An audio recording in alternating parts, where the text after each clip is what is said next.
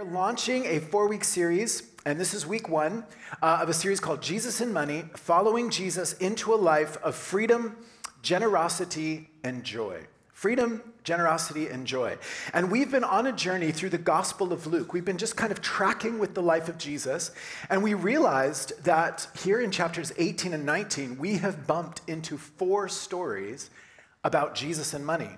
And so we thought we'd be intentional just to pause and try to listen to these 4 stories of Jesus interacting with 4 different people when it comes to money, because he has a lot to say to his followers about money.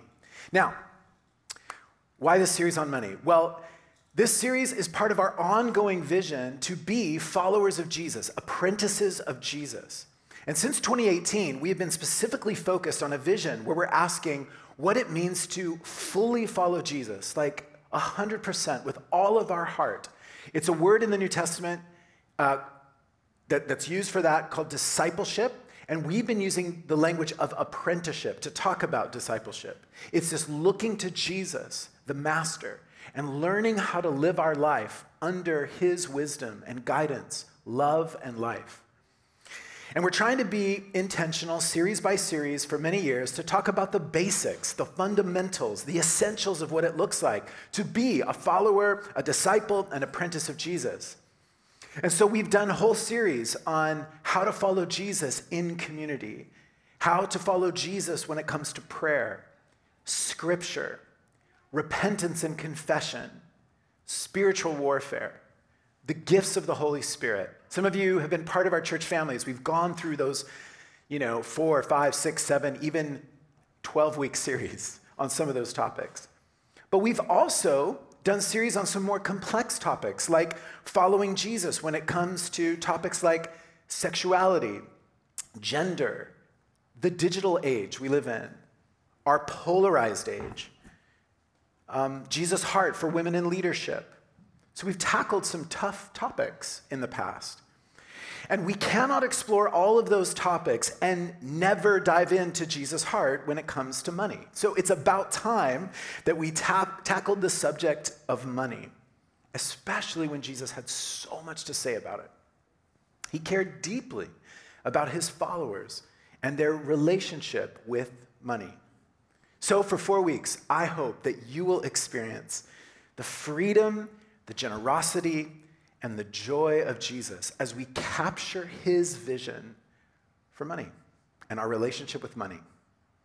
Now, this series is going to be anchored in 4 stories of Jesus from the scriptures, but I also just wanted to share a couple books that I found helpful as I've been preparing this series. So if you want to do some further reading on your own, here's a couple books. So one is called God and Money by John Cortines and Greg Baumer.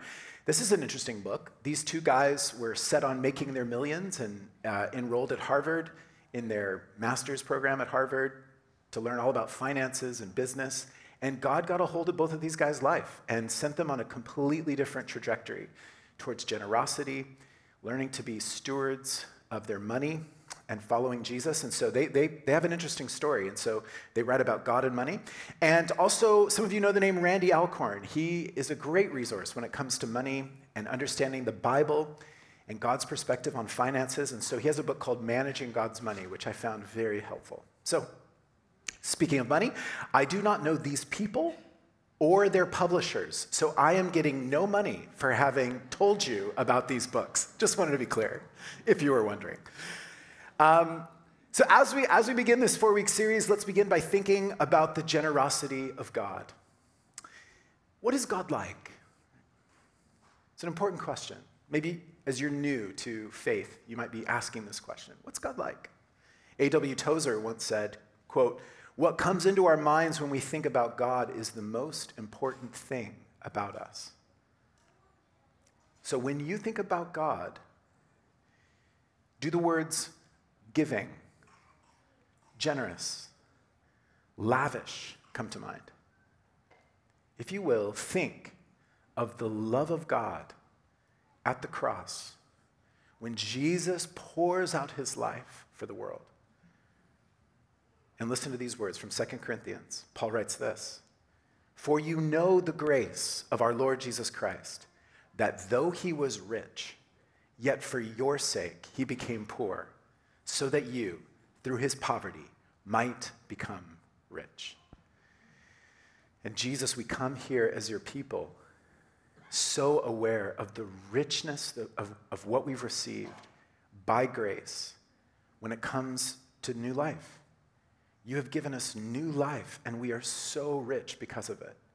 You've poured your love into our life. You've poured out your grace. You've given us the forgiveness of sins. You've promised us new life. And we love you. And we're grateful for the generosity, the self-giving love that you've poured out upon your people. And we pray that in the coming weeks, you would shape us to be a people who are generous, who are free when it comes to our money, who don't live in slavery to debt, but we're freed up to love our neighbor as we love you. And so we pray all of this in your name. Amen.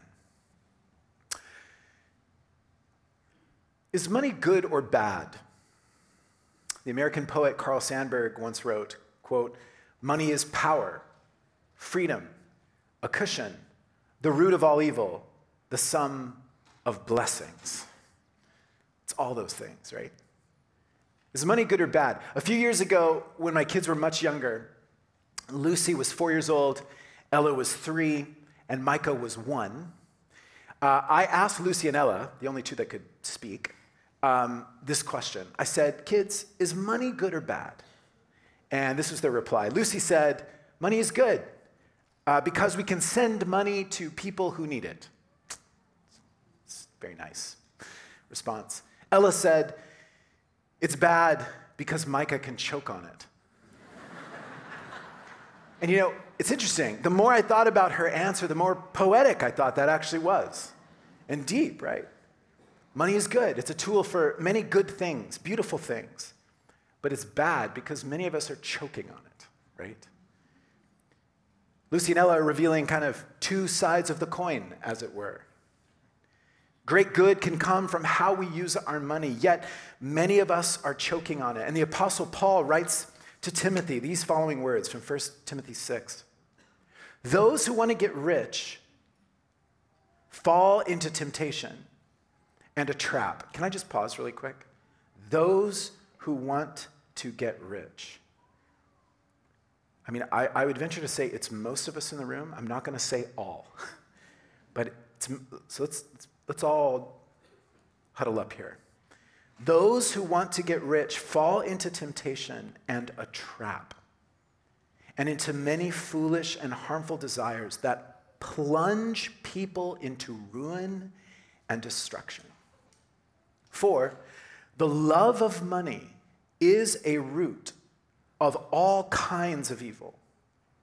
Some people, eager for money, have wandered from the faith and pierced themselves with many griefs. I got to be honest, when I read those words, I see me, I see us, I see our cities. Listen to that. The love of money is a root of all kinds of evil. And some people, eager for money, have wandered from the faith. And I want us to listen to one such story as we begin this series. If you will, would you turn to Luke 18? Luke 18, and we'll begin in verse 18. Luke 18:18. We're only going to read the first few verses here as we begin this story of Jesus' interaction with a wealthy young man. Here we go. A certain ruler asked him, "Good teacher, what must I do to inherit eternal life? Why do you call me good?" Jesus answered, "No one is good except God alone. You know the commandments. You shall not commit adultery. You shall not murder. You shall not steal. You shall not give false testimony. Honor your father and mother. All these I've kept since I was a boy." Now just pause. Okay, we've got this rich, young, religious ruler. Now, how do we know he's young? Well, it's actually the same story is found in the Gospel of Matthew. And it's in Matthew where we read that he's a young guy. And the word in the Greek, Pastor Tim pointed out to me, is for any man under the age of 40. Now, this guy is wealthy. He's wealthy. So if you are here and maybe you hit your wealth before the age of 40, you can identify with this young guy. But the thing is, this guy's also very religious. He follows what's called the Torah, the law of God found in the Old Testament. So this guy is not only young, but he's wealthy, and he's actually like what some would consider perfect. He's just like a good person. He's religious. He seems to love God a lot. This guy's got his act together, right? He's a well-rounded, fully balanced young man. Socially, spiritually, physically, financially, his life is put together. And as you heard, he believes he's keeping the law. But you'll notice what Jesus will start to do with this young guy. Jesus sees something in this young guy that we cannot see. Jesus is a good doctor, and he's looked deep into the heart of this man, and he has diagnosed a problem. Now, really quick, what kind of doctor do you want? We want a doctor who will tell us the truth, right?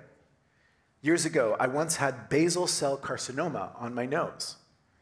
Weird story. I thought it was like a mole on my nose, and I went in, and it was cancer. Now, I did not like hearing that I had cancer on my nose. But you know what I would have liked less? If my doctor had withheld that information because he was a nice doctor, quote unquote. Didn't want to hurt my feelings, right? As we all know in the room, that is not nice. That is a cruel doctor, right? We want our doctors to tell the truth. Like, make it clear, doc. No matter how hard, we want them to diagnose the issue properly and then tell us the treatment that will fix it. Right? That's what we want, right? I mean, sometimes we'd prefer if they had slightly better bedside manners, but that's what we want, right? We want the truth. And what kind of doctor do you want for your soul? What if there was something growing inside of us that needed to be cut out and removed? And what if that thing inside of us was greed, the love of money, consumerism?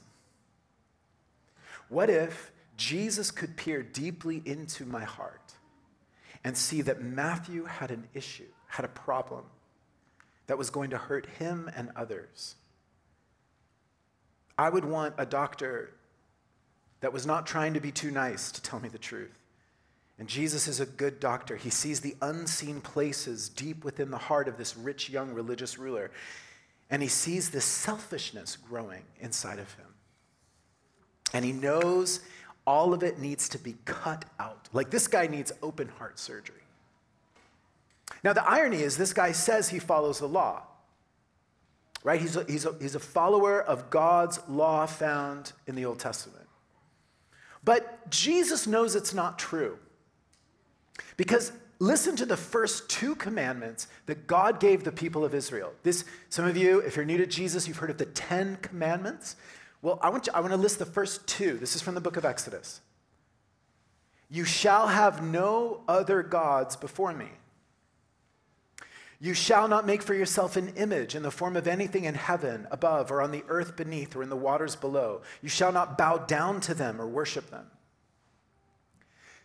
The first two commands of the 10, we hear God's heart that he cares a lot about what we worship. And why? Why does God care so much, right? Does he have like this pride, ego thing where he just has always got to be number one in our life? No. It's that he, as the creator, shaped you, made the world, and knows that when he is the only one that we worship, that it's like our life is healthy, it's put together, it's in its right place.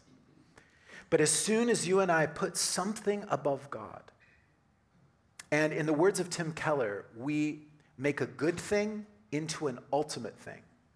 And we can do that with all kinds of stuff. We can take good things and make them ultimate in our life so that we go to them for our comfort. We go to them for our rescue. Right? When we're in a bind, we go to them to find hope. Right? Whatever that thing is, it's a good thing which has become an ultimate thing. God knows that when we do that, when we worship something that's not God, we experience a deformation of our soul. Our life becomes out of line, unhealthy. We're not able to love God and others the way we were created to. And because he loves us, he's pointing this out. Listen to the Apostle Paul. He says, put to death, therefore, whatever belongs to your earthly nature, sexual immorality, impurity, lust, evil desires, and greed, which is idolatry. Catch that. Have you ever seen that before? Greed, which is idolatry. Greed is idolatry. This love of money, because in money we find our comfort, our rescue. We go to money when we're in a bind. And Jesus sees this greed growing deep inside this man. And he's going to challenge him to lay down his idols and stop worshiping money. So listen to verse 22. Jesus says to the man, you still lack one thing. Sell everything you have and give to the poor, and you will have treasure in heaven. Then come, follow me. If you're new to Jesus and you've never heard this story, what are you feeling? Right? Sell everything and give to the poor. It's a test. Sell your possessions and give to the poor. Then come, follow me. The good doctor has diagnosed the issue in this man's soul. This guy needs open heart surgery. And the way of healing will come as he detaches from his possessions and lives a life of generosity to the poor. Jesus knows this guy needs this. Now, I believe this is love. It may not feel like love at the moment, but it's love. Because this same story in the book of Mark, chapter 10, we have this little additional phrase which Luke doesn't have. Listen to this, Mark 10:21. Jesus looked at him and loved him. One thing you lack, go sell everything and give to the poor. Jesus looked at him and loved him.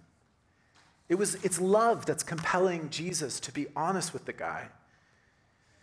Out of great love, Jesus saw this guy. This guy's trapped by his own money and wealth. And he wants this guy to experience joy. And so he's got to surrender and give to the poor. But the rich man walks away. Listen to verse 23. When he, the rich man, heard this, he became very sad because he was very wealthy. Sometimes we as Christian teachers, and I've done this before, in an effort to ease the discomfort we're all feeling in the room right now with this story, quickly point out that Jesus doesn't seem to demand this of every follower in the New Testament upon a first read, right? So as you start to look at other stories with Jesus, you notice he's not saying this to everybody. And then we're like, oh, phew, okay, well, that's good news. You know? Now, while that's technically true, we don't see Jesus saying this particular thing to everyone.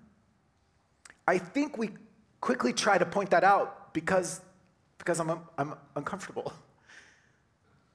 And what if Jesus would ask this of me? But Jesus tells his disciples that they have to carry their cross. Well, that's surrender. He asks nothing short of surrender, like 100% surrender as you follow him in his way. And the image of baptism, some of you have probably seen people baptized. They go down into the water. And what is that image? That's an image of death to life, the way we want to live it. And coming up out of the water, it's like I'm surrendered 100% to Jesus and to what he wants from me. And so this means Jesus has the total right to ask us to surrender every penny of his money to him. It's his money, right? It's not ours. And we're going to look at that more next week when we think about stewardship. And so I don't know what Jesus will specifically ask you to do as you surrender everything you have to him. Tanya and I are trying to sort out what Jesus is asking us to do with his money and stuff that he's entrusted to us for a very short time. But I don't want to water this story down. The other day, literally 2 days ago, my son Micah he's 8 years old. He doesn't know I'm preaching about money at all. And he went to his piggy bank 2 days ago, and he had saved up for the last couple months, several months or something like that, $66. He'd saved up $66, and he was really excited. He came downstairs, and he said, "Daddy, here, can you give this to the church?" Just so you know, our kids are very normal kids. Lots of grumpy, whiny, demanding sugar. Okay, just so you know, this is not, oh, and that's nice. The pastor's kid is like, no, this was a very unique moment, right? And so it's like $66. And what was the first thing I did? I was like, "Oh, was that all your money?" He goes, "Yeah." I was like, "Are you sure you want to give all your money?" It's like, "Buddy, God only requires 10% of that." It's like, I'm discouraged. I was working on this message, and for a moment, I completely forgot that this is Micah. Micah's surrendering everything he's like, "I want to give this to God," right? And I'm like, "Yeah, that's very unwise. Very unwise. You shouldn't do that." No, I didn't say it that way, but I was like, "Okay." And then so he's gonna find a way to give that here. But it's just funny how literally in my parenting, I'm gonna go again. If Micah's sensing this, actually Randy Alcorn in his book, Managing God's Money, said, don't ever discourage a child from giving. Let them play with that. Let them test it. Let them try it on for size. Give them that taste of generosity. And don't hold them back. And so anyway, I was holding them back. And I want to say this, being wealthy carries with it a spiritual danger. We're wealthy, but none of us think we are. Even when I say that, we're wealthy, you're like, "No, I'm not. Matthew?" I don't know who you're talking about. I'm not. I love Urban Dictionary. It defines a rich person like this. A rich person, someone with a lot more money than you, right? So we've got this comparison game where we're never rich, right? The rich person is somebody else. And we put together the top 10 richest people in the world. Look at what they earn, They all have yachts and stuff like that. And we're never the rich person. But the truth is, we are quite wealthy. Inflation is high here. It's nowhere close to how high it is in other countries, especially poor countries around the world. The cost of living here is high, for sure. And there are other places in the world that might not demand so much financially. But look around. Look at the access you and I have to free healthcare, free education for our children, the general safety of our cities, job opportunities, grocery stores filled with food. Think of something as simple as access to clean water. So much of the world has you and I just turn on the tap. We have access to clean water. We have so much to be thankful for. In many ways, when we compare ourselves with the rest of the world, we're the wealthy of the world. And I know that's hard for us to believe. As a kid, I grew up in a missionary family, and I never saw myself as the wealthy one, ever. Because I saw the kinds of homes and cars and vacations that all my friends had. And yet I knew the sacrifice that my parents were making for my brother and I. And I've learned a lot through my parents and the sacrifice that they've made. Yet, even though I could compare with so many of my friends, and I thought, well, we don't have anywhere close to what they have, I still look back on my childhood and see the opportunities I had, see the wealth that I actually had. And I want to take this seriously. being wealthy carries with it a spiritual danger. Listen to Luke 18, verses 24 to 26. Jesus looked at him, the rich young ruler, and said, "How hard it is for the rich to enter the kingdom of God. Indeed, it is easier for a camel to go through the eye of a needle than for someone who is rich to enter the kingdom of God." Those who heard this asked, "Who then can be saved?" Now, why are they asking that question? Who then can be saved? It's because the idea was that God blesses good people with money. And so if you had money in Jesus' day, the idea was, oh, you must be really godly because God only gives wealth to good people, right? But Jesus is correcting that view, right? Actually, let me flip this around. It's actually those who are wealthy that are in danger spiritually. Just watch Jesus. He flips that. Why?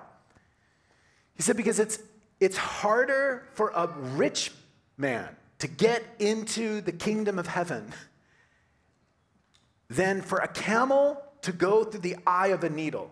Okay. By the way, if you're new to Jesus, isn't that a great image? Isn't that fun? I always want to hear that for the first time. If I'd never heard that. I feel like people, when they're listening to Jesus teach, they must chuckle, right? They must laugh. That's hilarious. An elephant through the eye of a needle, right? Elephant, the largest land animal that maybe Jesus' contemporaries would have known, right? And a needle, it's the smallest human-made hole, Imagine a camel trying to get stuffed through the needle. That's funny, but it's serious. Being wealthy carries with it this spiritual danger because we might miss the kingdom. We might miss a life of freedom. We might miss the chance to receive the greatest love the world has ever known because we don't surrender to the King. We might miss a relationship with the living God. When we're wealthy, we're tempted to forget God. And when God was describing his relationship with his own people in the Old Testament, he described it like this. In the prophet Hosea, he says, "When I fed them, they were satisfied. When they were satisfied, they became proud. Then they forgot me." I'm just going to read that again, and I so think that this describes our Western Canadian secular age. When I fed them, they were satisfied. When they were satisfied, they became proud. Then they forgot me.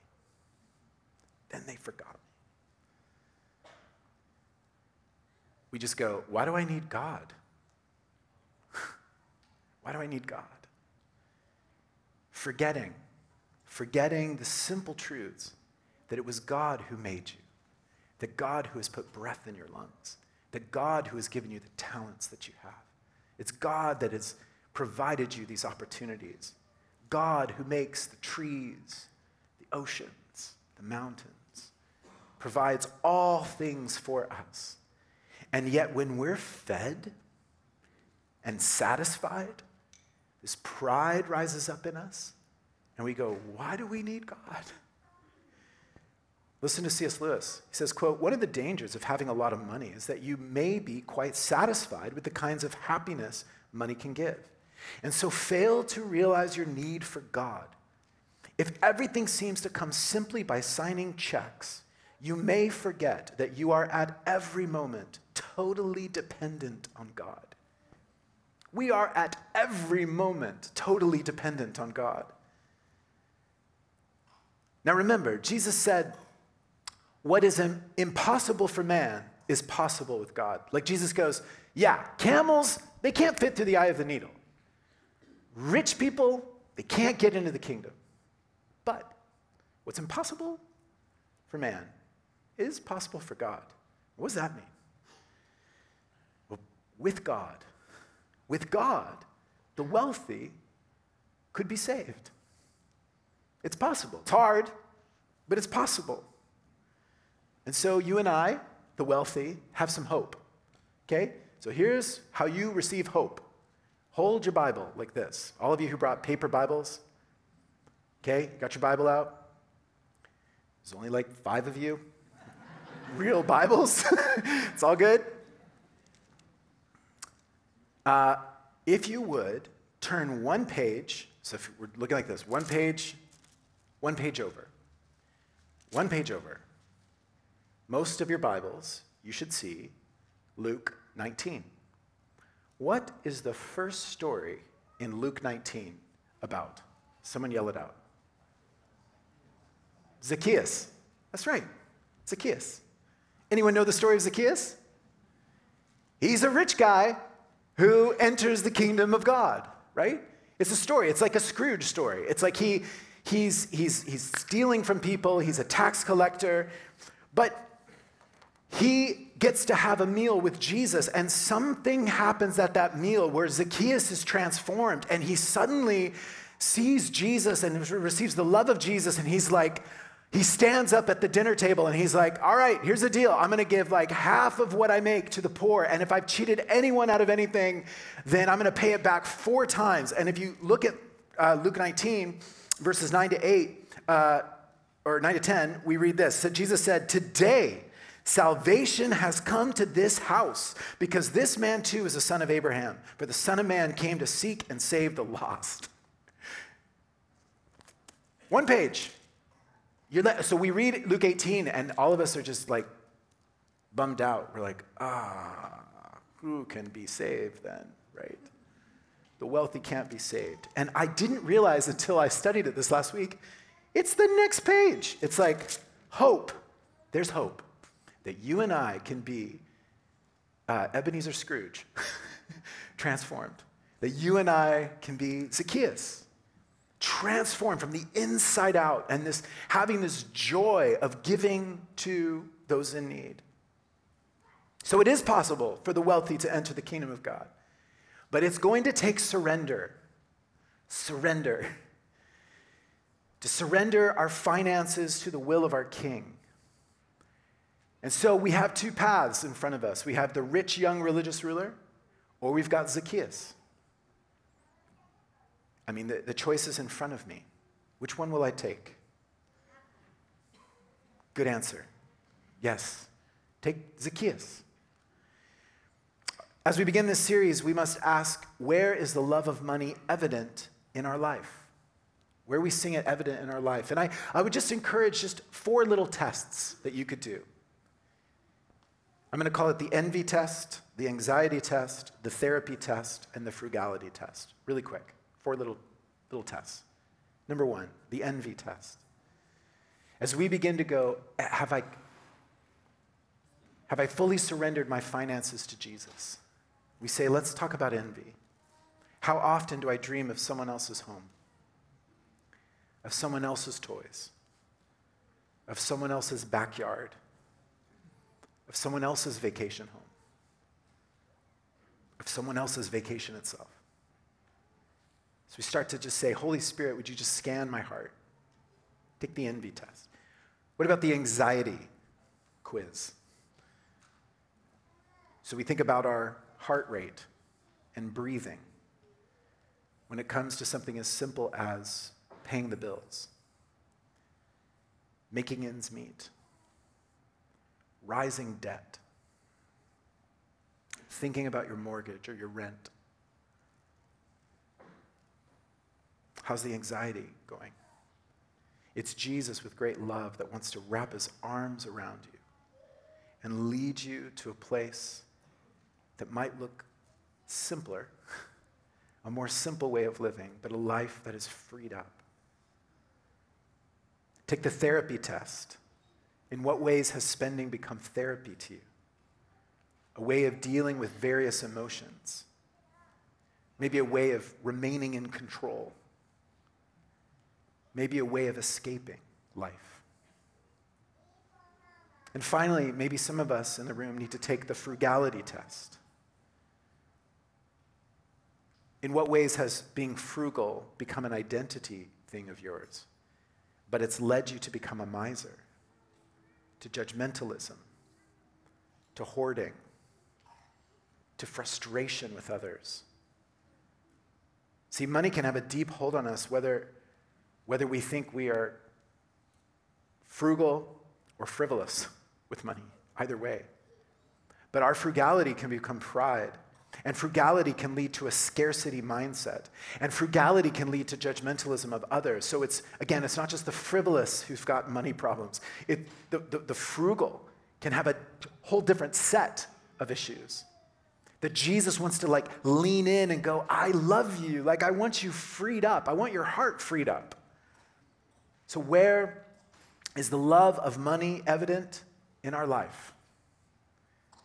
Now it might seem funny to use the word love, right? But to love is to trust. And so we're asking about trust tied to money.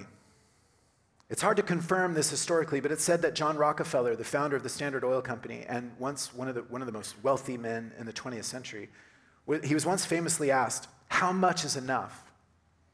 Just a little bit more, said John Rockefeller. I'd be safe with just a little bit more. I would start to be generous with just a little bit more. I'd be able to trust God and his plan with just a little bit more. I'd be able to have peace and sleep at night with just a little bit more. Now, what if our prayers could move from a little bit more and shift to the words that we read in Be Thou My Vision? Riches I heed not, nor man's empty praise. Thou mine inheritance now and always. Thou and thou only first in my heart. High King of heaven, my treasure thou art. What if that could become our prayer? That we would say, Jesus, would you become our treasure? And as we'll find in the next few weeks, we always think our treasure follows our heart. Think about it for a second. That our treasure follows our heart. Wherever our heart goes, well, that's what we'll spend money on, right? That's what we invest. But Jesus says that's not true. Jesus said that our heart always follows our treasure. So where you're spending, that's where your heart's going. Where you're investing, that's where your heart is. And Jesus welcomed us, and we'll learn more about this in the weeks to come, to place our treasure in him. It's like, how do we do that? Okay, more on that later. Place our treasure upon him, and our heart will follow. So what if the Holy Spirit could loosen the trust that we've placed in finances and do this beautiful work of freedom in us? And what if our hands could open and everything God has given us, that we'd see it as a gift that he's entrusted to us? And what if that would lead us to give, save, and spend? To give, save, and spend in ways that line up with God's heart? Then maybe we'd experience joy.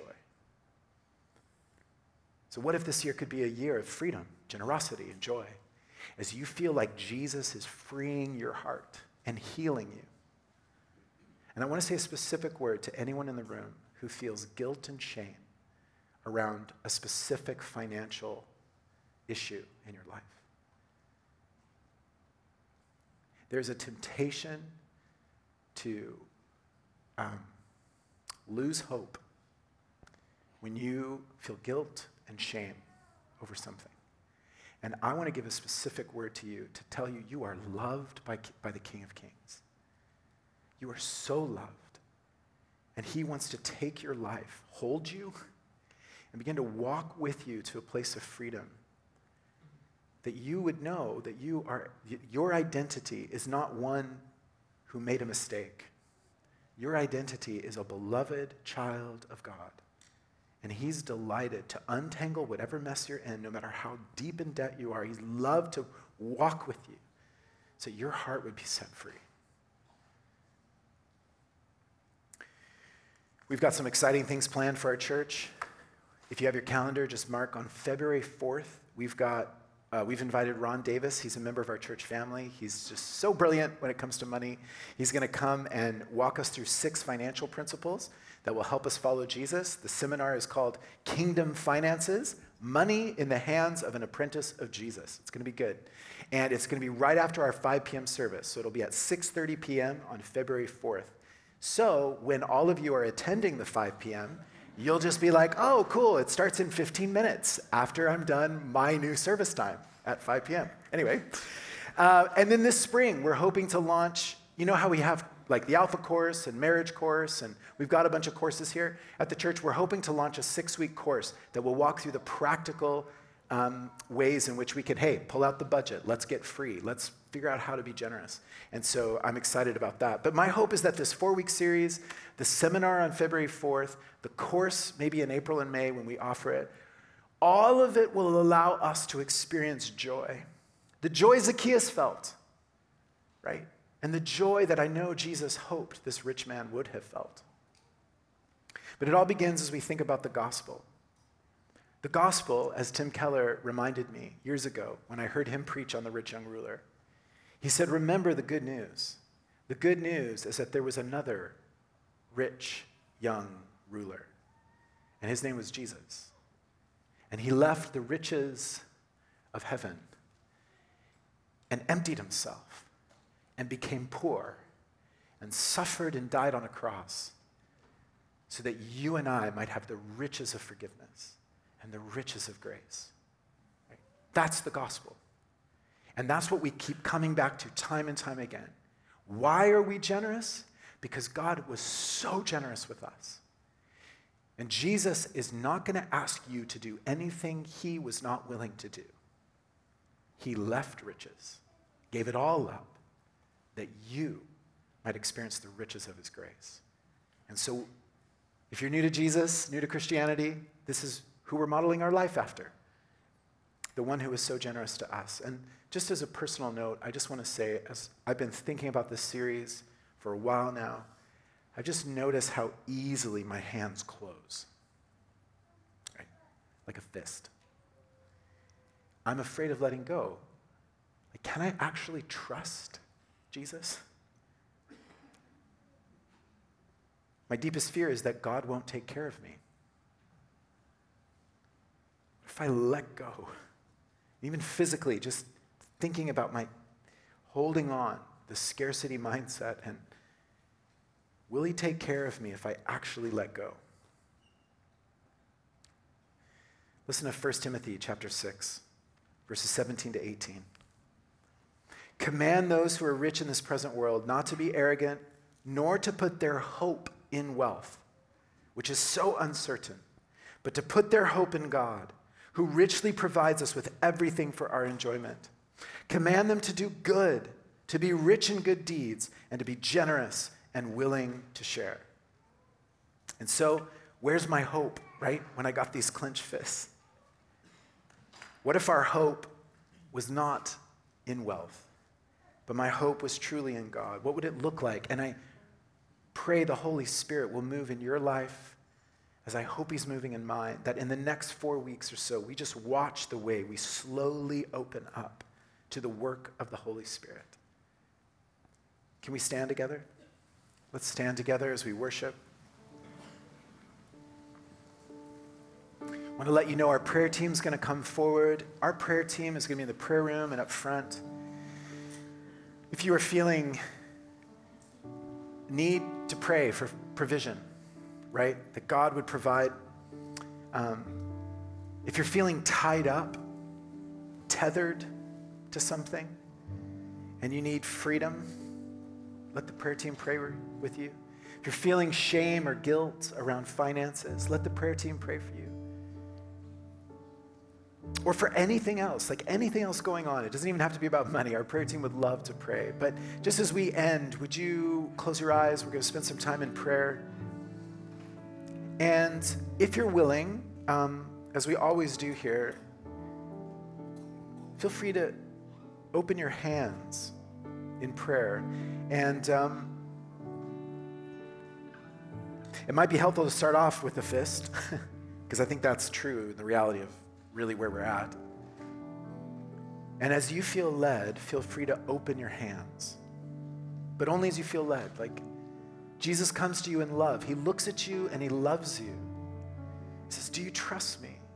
Are you willing to surrender the next 4 weeks to really hear what I have to say to you?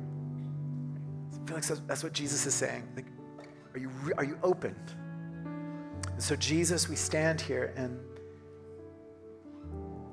in all honesty, it's hard to open up our hands to trust you. But dear God, we come and we surrender.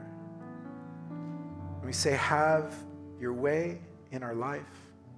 We trust that you have our good in mind, that you're leading us to a life of joy and generosity and freedom. And so we come surrendering all that we are, recognizing that everything we have is yours. And we pray, dear God, that you would set your people free.